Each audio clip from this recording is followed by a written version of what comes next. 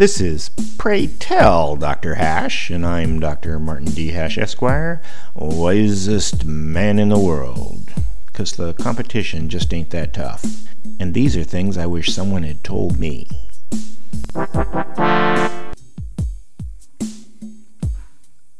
Today's topic: let the world burn. Everyone knows that frequent forest fires are healthy because they keep the dead wood from building up. But politics are such that firefighters prevent them anyway. The analogy applies to almost everything: animal populations, cancer, and certainly economics. If every so often there isn't a clearing out, when the reckoning finally does come, it's too big and destructive to even do anything about. How can anyone plan anything knowing that at any time everything they build will go up in flames? That's the state of the world, and everybody's simply waiting for a spark.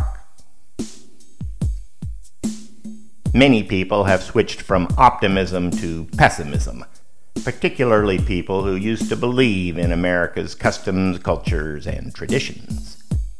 They witnessed during a fraudulent election and puppet president just how bad the deadwood has gotten. At first, they were numb from disbelief, but now they'll cheer the coming economic collapse and societal destruction.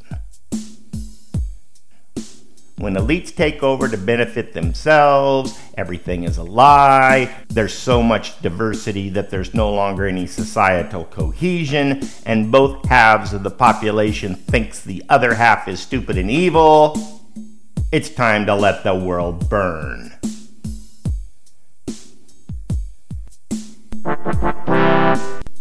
For more, see my website at martinhash.com.